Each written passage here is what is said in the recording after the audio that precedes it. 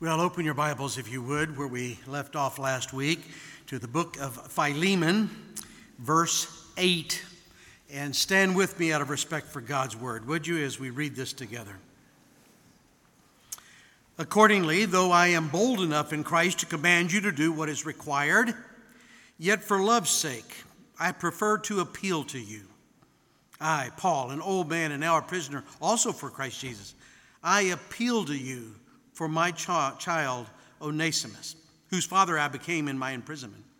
Formerly he was useless to you, but now he is indeed useful to you and to me. I am sending him back to you, sending my very heart. I would have been glad to keep him with me in order that he might serve me on your behalf during my imprisonment for the gospel, but I preferred to do nothing without your consent in order that your goodness might not be by compulsion, but of your own accord.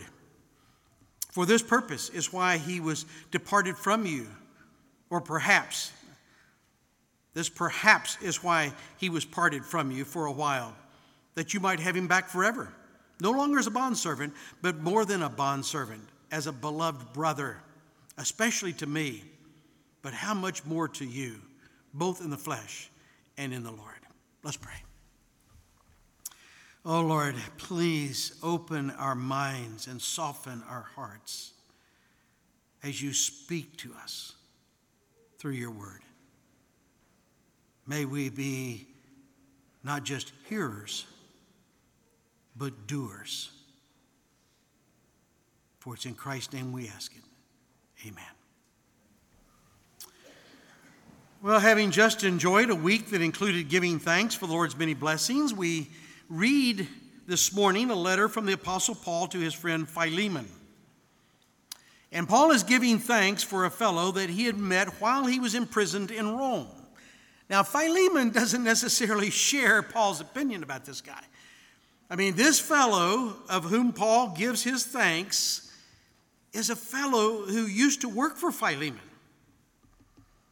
He's a servant that many believed had been not only ungrateful, but dishonest, and without a doubt disloyal. It's believed that when he left Colossae, he might have taken with him a big chunk of Philemon's savings. And that left his former boss in a dreadful, dreadful situation. And we don't know whether he left under the cover of darkness, or did he leave while Philemon was sending him on a business trip to Ephesus, and while he was there, he just decided to bolt. And he goes, he hops aboard a ship to Rome, and this is a place where, the historian Tacitus said that all things horrible and disgraceful find their way to Rome. It is the center of moral darkness and lawlessness. And this happens to be where the Apostle Paul is being held in prison. He's awaiting trial for charges that Jews brought against him 3-4 years earlier when he was in Jerusalem. And it created such a disturbance, the Romans arrested Paul, and they have filed charges against him for disturbing the peace. He is a threat to the Pax Romana. And while in Rome, Philemon, former servant, a slave within the Roman Empire, who was guilty of 2 capital offenses. Number 1, stealing. Number 2, escaping. So this guy who has stolen and has left under the cover of darkness has gone to Rome and ends up encountering the Apostle Paul. The name for this fugitive is Onesimus. Now, you got to keep in mind the workforce within the Roman Empire was built on the backs of 60 million bondservants who have not been kidnapped, but they've been conquered. And they are now employed by Roman citizens. To abandon their masters, those for whom they worked, like Onesimus did, that's a capital offense. As a matter of fact, the historian Tacitus records that one Roman citizen, a guy named Secundus, was murdered by one of his 400 employed bondservants. This word for bondservant, by the way, is doulos. And the prosecutor because of the behavior of this one, it believed that all of them were in conspiracy against Secundus. He puts all 400 of them on trial. All 400. And he secures a conviction. All 400 are publicly executed. Why? Why is that? They were sending a very clear message to the other 60 million. You don't rebel against Rome. You are a conquered people employed by Roman citizens, and you better respect that. Now, how Onesimus crossed paths with Paul, we don't know. Was he arrested? Thrown in jail? We don't know. Did he get a job there at the jail, cleaning, sweeping, and encountered Paul? We don't know. This we do know. Once he encounters the Apostle Paul, his life changes dramatically. And Paul becomes his spiritual father, according to verse 10. Maybe it was Christ's teaching in Matthew 5. Remember what he said? If you're offering your gift at the altar and you remember that your brother has something against you, leave your gift. Leave it. Go be reconciled with your brother. Then you come back and give your offering. Maybe that instruction caused Paul to say, you know what, Onesimus? I know you don't want to do this, but you know the right thing to do in this situation is you need to go back to Colossae. You need to go back and apologize. You need to go back and make things right with Philemon. And you know what? There's no better time to do that than right now, because I am going to be sending these letters. Ephesians, Philippians, Colossians. I'm sending them back by my good friend Tychicus. Onesimus, I want you to go with him. And I want you to take this letter to Philemon, my friend, the guy you work for, the guy that you abused, the guy you did wrong. I want you to take this letter with you. And as we read last week, it begins with Paul giving thanks for the joy of serving in ministry with Philemon. He's so impressed with how Philemon has lived out his faith in Christ in a way that refreshes the lives of everybody around him, especially within the church. And so Paul is so thankful for Philemon that he prays for him continually. And now he's about to make an appeal that will strengthen the witness of Philemon's faith, if he's willing to do it. If he's willing to do it. So he says, now accordingly, though I'm bold enough in Christ to command you to do what is required, yet for love's sake, I prefer to appeal to you. I, Paul, an old man, and now a prisoner also for Christ Jesus, appeal to you for my child, Onesimus, whose father I became in my imprisonment. As an apostle, Paul is saying, look, I've got the authority to order you to do what's right here. I do. But you know, obedience from the heart and not just out of obligation is always so much more impressive. You remember your mother saying to you, I shouldn't have to tell you to clean your room and take out the trash? If for no other reason, our love for you ought to be motivation enough. That's what Paul is saying. I shouldn't have to demand that you forgive this man, given how the Lord has forgiven you. I mean, it's an insult to you, and it's a hurtful to me should you choose to treat this man like you're just another Roman dealing with just another runaway servant. Paul had just written in this letter to the Colossian church, the one that Tychicus has taken to him, the one that's going to be read out loud in church. He just said, chapter 3, verse 13, forgive one another as the Lord in Christ has forgiven you. Remember when Peter asked Christ, well then, how many times are we to forgive someone? 7? Now, by the way, folks, that's pretty magnanimous on Peter's part, because the rabbis taught that it's unnecessary to forgive beyond 3 times. And they were citing the prophet Amos. They were saying, look how the Lord gave the enemies of Israel 3 chances, and then after that he brought judgment. And so we're going to give you 3 chances, and then we're going to slam the door on you. And Christ says to him, no, Peter, not 7 times, but 70 times 7. What? That's absurd. That's absurd. I mean, look, if I forgive someone that many times, you know what's going to happen, right? You know what's going to happen. They're going to walk all over me. They're going to keep taking advantage of my goodness to forgive them. They're going to make me into a doormat. Yeah, that's the problem, isn't it? Me. They're going to abuse me. They're going to make me into a doormat. You know, wherever there is an unwillingness to forgive, I am usually the issue. There is no way I can, nor do I want to forgive someone that many times, unless I were to remember that the Lord has forgiven me 70 times 70 times 70 times 7. Well, maybe it's best not to add up exactly how many times the Lord has forgiven me. But that's not the issue. I mean, the Lord's not suggesting that we become doormats, is he? I mean, if I keep forgiving, what's going to happen is I'm going to become an enabler. And they're going to continually abuse my willingness to forgive them. The Lord's not asking me to do that, is he? Is he? No, he's not. Scripture never encourages us to become doormats. Never encourages us to become enablers. Why? Why is that? Well, let me give you a hint. It has nothing to do with me. It has nothing to do with me.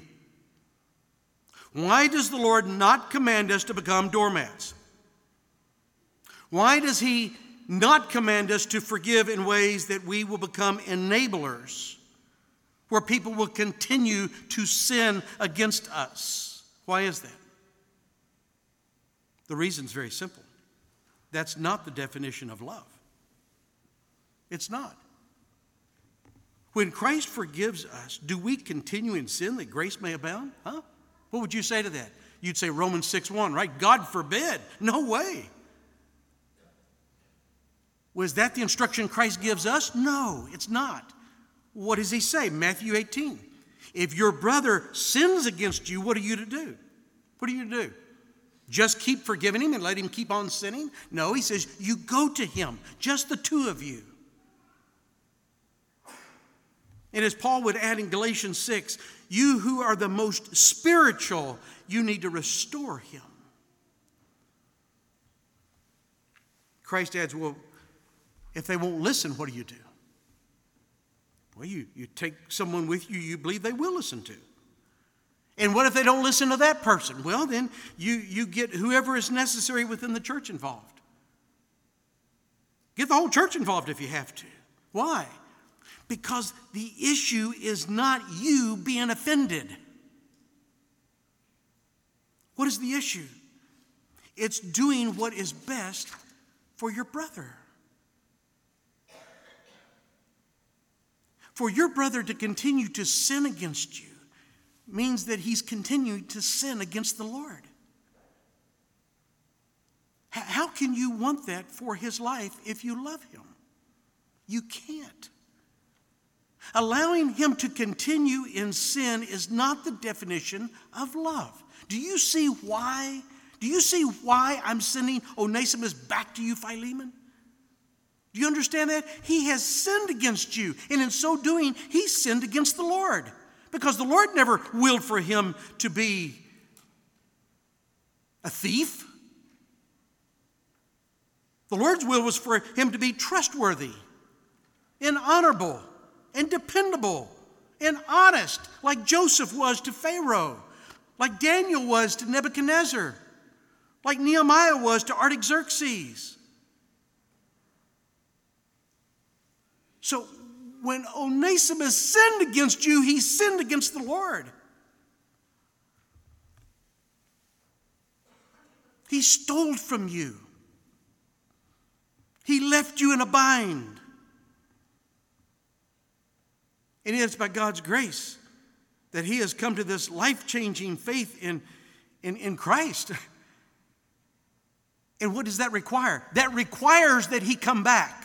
That requires that he apologize. That requires that he does whatever is necessary to make things right with you. He has to do that. Why? Because that's who he is now in Christ. That's who he is. And I tell you, having seen your love for Christ in the church, verse 5, there's no reason for me to require or demand that you forgive him, verse 9. For love's sake. What love? Your love. Your love for the Lord. My love for you. Our love for Christ. Our love for the church. All of that love. For love's sake, all I need is to appeal to you to do what is right, and I'm confident you will do it. You know, when he says, I am bold enough to command you to do what is required, that's the word anakon. He uses that in the letter to the Colossian church in chapter 3, verse 18. It's translated proper. In other words, according to the divine order, it is proper for wives to submit to their husbands. Well, it is proper by divine authority granted to me as an apostle for me to order you to forgive, but it is not necessary. The culture has made provisions for you to punish Onesimus. And listen, though I am old, which is a relative term given the fact he's probably in his 60s at this point. He doesn't realize he's not that old, but anyway, he thinks he is. Though I am old, I am no threat to anyone, and yet I'm a prisoner for Christ. Why is that? Why is he in prison in Rome? Well, because the Romans can justify keeping him there because by law, they considered him to have broken the Pax Romana.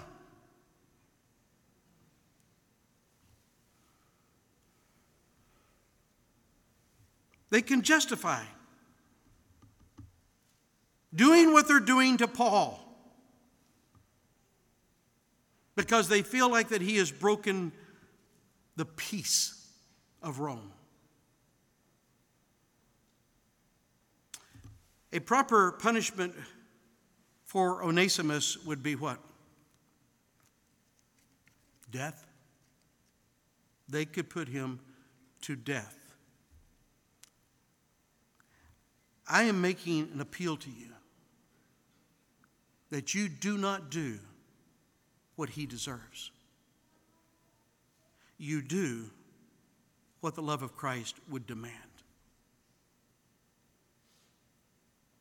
In my first ministry in Evansville, Indiana, I bought a house from a man in the church who did not tell me till after the closing that my neighbor was at war with him over a fence that he had installed around the backyard. He tells me that after the fact. We moved to Evansville. We unpacked the truck. I come out and begin mowing. This old man who felt like that the fence around my backyard was an encroachment on his property. The guy I bought the house from says it's legal, it's approved, it's proper. There's no need for you to succumb to the demands of this cranky old man. And so I'm out here, I'm mowing my grass, and this guy comes out of his house waving his arms for me to turn off the mower. And he is cursing up a storm. He's telling me all about how the back post of my fence is on his property, and he's going to sue me. He's going to have a survey done, and he's going to prove that back post is encroachment on his property, and he is going to sue me if I don't remove it. And another thing, I hate those blackberry bushes back there. They hang over the fence onto my property, and they're a mess. When he got done, I said, "Sir, it's nice to meet you. I will take out those blackberry bushes. And as far as that fence goes, if when you have your survey done, you find that that post is on your property, I will have somebody move it. I didn't put it there. It was there when I bought the house. But if it's on your property and you want it moved, I will move it." He said, "You will?" I said, "Yes, absolutely." "What brings you here?" "I'm a pastor." You ought to see him try to talk now without cursing. Just wiped out 75% of his vocabulary. "Do you attend a church?" "No." "I'm going to move those blackberry bushes. I'm taking them out right at the root." He said, "Thank you. And I'll get back to you on that fence." Did I have a right to keep those bushes? Well, of course I did. But if I love the Lord and my neighbor as myself, what do you think was the greater obligation there? My right to keep bushes that were on my property? Or my love for the Lord that leads me to love my neighbor enough that I'll sacrifice the bushes? I took the bushes out, and I never heard anything else about that fence. But my wife called me at work one day, and she said, "You better get home." I said, "Why? What's the problem?" "Our neighbor, he's in our yard." I jumped in the car, rushed home, and here this cranky old man had seen where I had begun mowing my yard the night before, and I ran out of gas. He's out there mowing my grass. He's trimming my lawn around the fence that he hates. He felt the grass was too tall. But rather than complain, he just mowed it. And not only did he mow my grass, he and his wife began bringing us goodies, homemade cookies, desserts. They actually ended up becoming some of the finest neighbors we've ever had, actually. I loved that old man.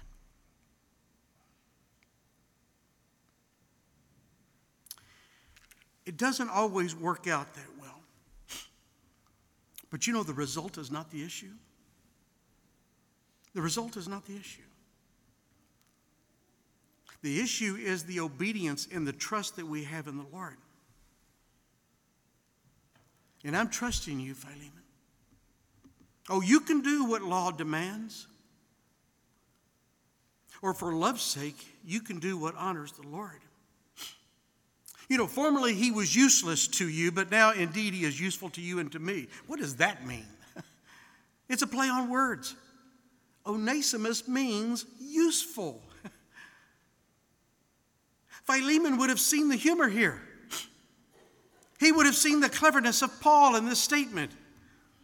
Here is a guy who was given the name useful by his mother, and he was obviously useless to me. He left me in a bind. He violated my trust. He stole from me. He never appreciated how I was trying to provide for him and his family. But he's a changed man now. What his mother had hoped for by naming him useful has been accomplished in Christ. The guy who stole from you, Philemon, the guy who has caused you so much trouble, that guy no longer exists. Like a caterpillar that becomes a butterfly, no longer exists by the grace of God. This man who stole from you, who abandoned you, no longer exist. He has been transformed to the point that he is now useful, not just to you, but guess what? He's useful to me. I've had him here for some time, and I tell you what, he's awesome. But I'm sending him back to you. Oh, it's like sending my very heart.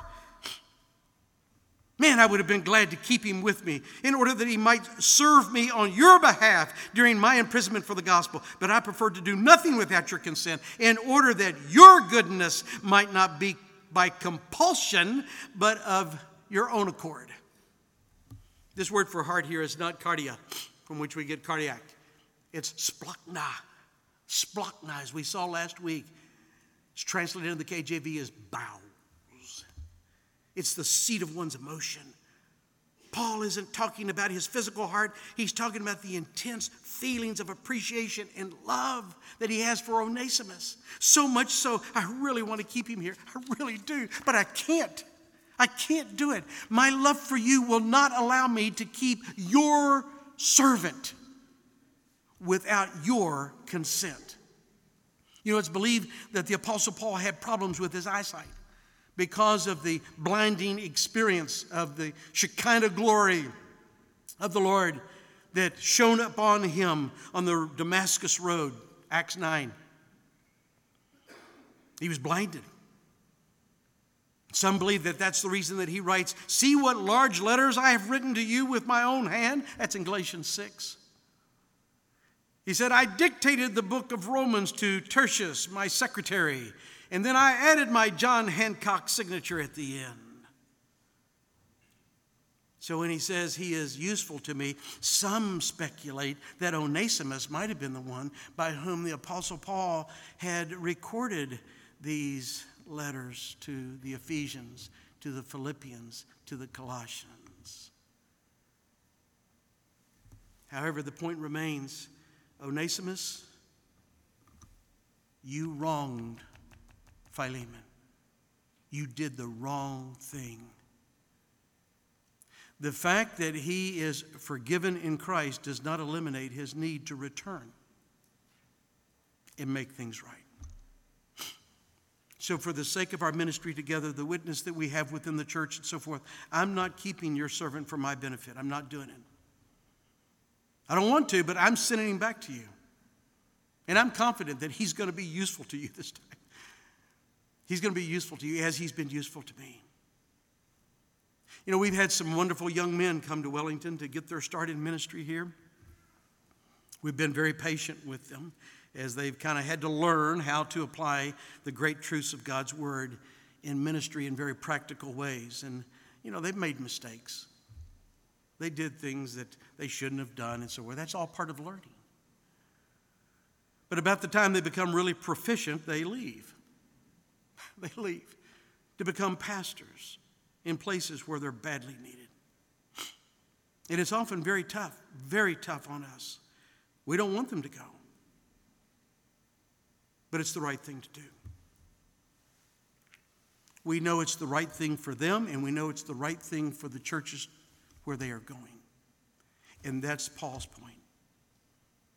I've mentored this young man. Man, I would love to keep him. But for the sake of the ministry that we share together in Christ, it's really necessary that I send him back to you. It's necessary for the church to see him repent. It's necessary for the church to see you forgive him. Not by compulsion, but by your own accord. By your own accord. I'm not going to force you to allow me to keep Onesimus.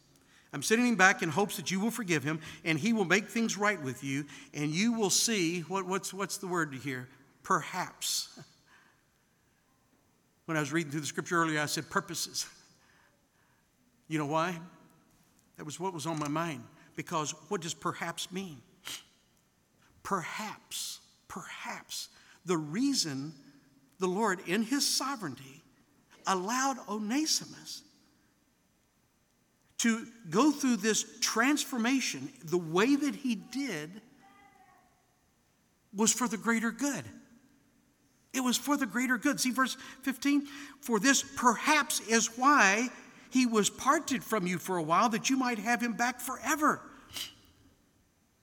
longer as a bondservant, but more than a bondservant, as a beloved brother, especially to me. But how much more to you, both in the flesh and in the Lord. I like this word perhaps, because Paul is not going to presume to know why some things happen as they do, but he knows this: the Lord is sovereign and he is holy. And so everything that he does is right. And while we may not understand why some things happen as they do, Paul is absolutely confident of this: the Lord works all things together for the good of those who are called according to his purposes. He never willed for Onesimus to sin against Philemon. Never. Couldn't. He's holy. Can't do it. But perhaps he allowed it for a greater good, because it's through Onesimus leaving, through Onesimus running to Rome, he encounters Paul, and he becomes a great blessing to Paul. And now he's going to return to be a greater blessing to Philemon. Not just a bondservant, but a brother in Christ. No longer a resentful employee, but one who is grateful and dependable and responsible. He is a brother in Christ, somebody that you can trust. Paul is not presuming upon the Lord. But he does say, perhaps this is why the Lord allowed this to unfold as it did. You know, I'm not so sure that Philemon is quite ready to read Romans 8:28 just yet. Maybe that's the reason that Paul doesn't quote that to him here. What he has suffered as a result of Onesimus' betrayal, still very raw. It's a truth that comforts, but it's not a truth that we can always accept at particular times in our life. We had a very good friend who worked at Toyota get killed last week. Freak accident. He's worshiped here many times. 39 years old. A wife and a small child. He's gone. I don't think his family's quite ready to hear the truth of Romans 8:28. I had lunch with a friend this week whose son died in his sleep. His son? Yes. How old was he? 42. Was he sick? No. They'd just been out in the backyard playing with his children that night. This father was not ready to hear the truth of Romans 8:28. Is the Lord sovereign? Yes. Is he holy? Yes. Does he work all things together, even horrific things? Does he work them together for the good of those who are called according to his purpose? Yes. Yes, he does. But you know, when Job didn't understand what was going on in his life, when his children were dying, he was losing everything that he had worked for all of his life. He asked the Lord, why? And do you remember how the Lord answered him? The Lord answered him with 72 questions. Where were you, Job, when I laid the foundation of the earth? Where were you? Are you finite or are you infinite? Have you ever commanded the morning? Can you do that? Can you cause the dawn to know its place? Do you have that kind of control, Job? No. You ever walked on the recesses of the deep? Have you? Do you know how the plate tectonics works? Do you know how it releases carbon dioxide? Do you know how that keeps the earth from becoming too cold? Do you know how that interacts with oxygen in order to keep the earth from becoming too hot? Do you understand how all that works, Job? No, I don't understand that. Do you control it? No, I don't. Where is it light is divided, or the east wind scatters over the earth? Do you understand that? Can you cause it to rain? Can you make seeds of grass sprout from the earth? Can you bring forth a constellation in season? Did you give the horse his might when you created him? Did you cause his neck to have a mane? No, I can't create a horse. Do you know how the hawk soars? Do you know how to assemble a hawk that he can soar over the earth? Have you ever done that, Job? No. No, I haven't. How do your years, Job, compare to eternity? They don't. And you're asking me why?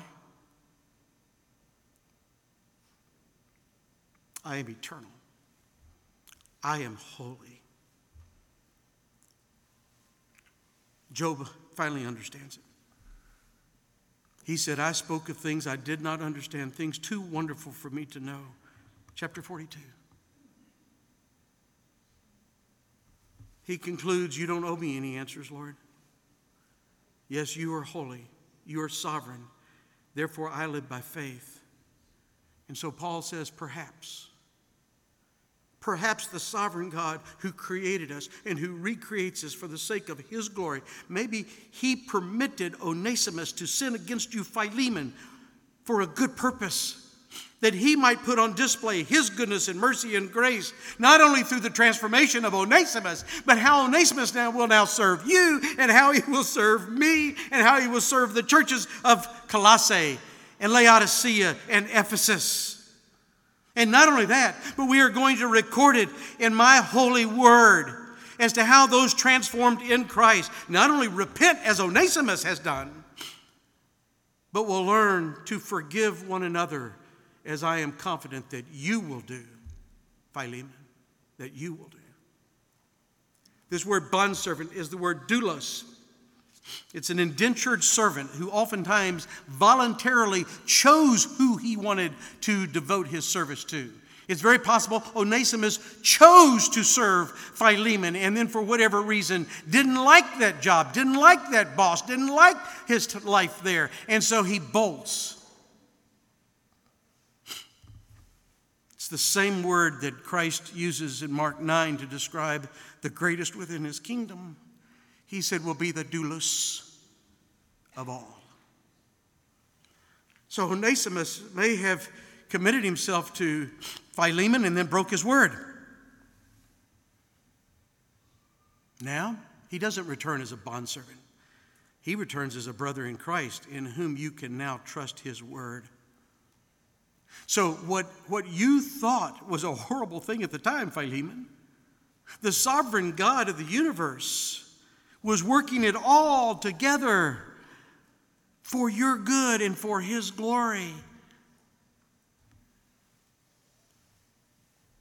So you're going to treat him like another Roman? Has a legal right to treat his bondservant? Or are you going to treat him like a brother who forgives another brother? What will you do? Do you see these foundational facts for forgiveness? They're very simple. For love's sake, for ministry's sake, for the Lord's sake. Anyone here who realizes just how much the Lord has forgiven you? Or do you need to be reminded? Do you need to forgive someone or do you need to be forgiven? You know, for the love of Christ, are you willing to do what is right before the Lord? Well, what if I go to this person to make things right and they don't respond as well as your neighbor did? Well, whether I'm forgiving them or they're forgiving me is not the issue. It's not about me. It's not about me. I am to do what is right, and what they do is between them and the Lord. Are you willing to do what is right for your love of Christ and for the sake of your witness, that your ministry might be consistent with his word? And are you willing to do it for the Lord's sake, that he might glorify himself through your obedience? What about it? Now, if you're saying, well, how do I do this? It's very simple. You start by remembering how much you've been forgiven. And secondly, you don't make it about you. You're going to go do what is right for love's sake. Your love of Christ, for ministry's sake, for the effectiveness of your witness within the church, and for the Lord's sake. You're going to trust Him that through your obedience, He is going to glorify His holy name. That's why we forgive. Do you need to be forgiven? Or do you need to forgive? Maybe you need both. If you have questions, you can go to the Connect table. If you need prayer, you can go to the prayer room. And I've been pointing over here. They have moved it over there. And so the prayer room is now the library. It's room 116. 113. Doesn't matter. Look for a room that's got a lot of books in it, okay? It's the library. It's the library. Or you can feel free to come to my study this week. Stand with me as we pray together.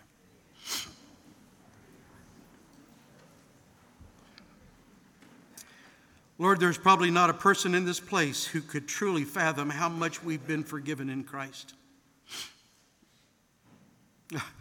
We too often have way too high opinion of ourselves. Our sin is so great, we can't comprehend it, even if we were to try. But we know this, that there is no one who has sinned against us more than we have sinned against you. So for love's sake and for the sake of our witness within your kingdom and for the sake of your glory, give us the ability, Lord, give us the ability to forgive as we have been forgiven. And to make a concerted effort that as far as it depends on us, we will live at peace with everyone, just as you commanded in your word in Romans 12. Thank you, Lord. Thank you for giving us this example from the lives of Paul and Onesimus, Philemon. May we too be found faithful in Christ to the glory of your holy name. For it's in Christ that we ask it. Amen.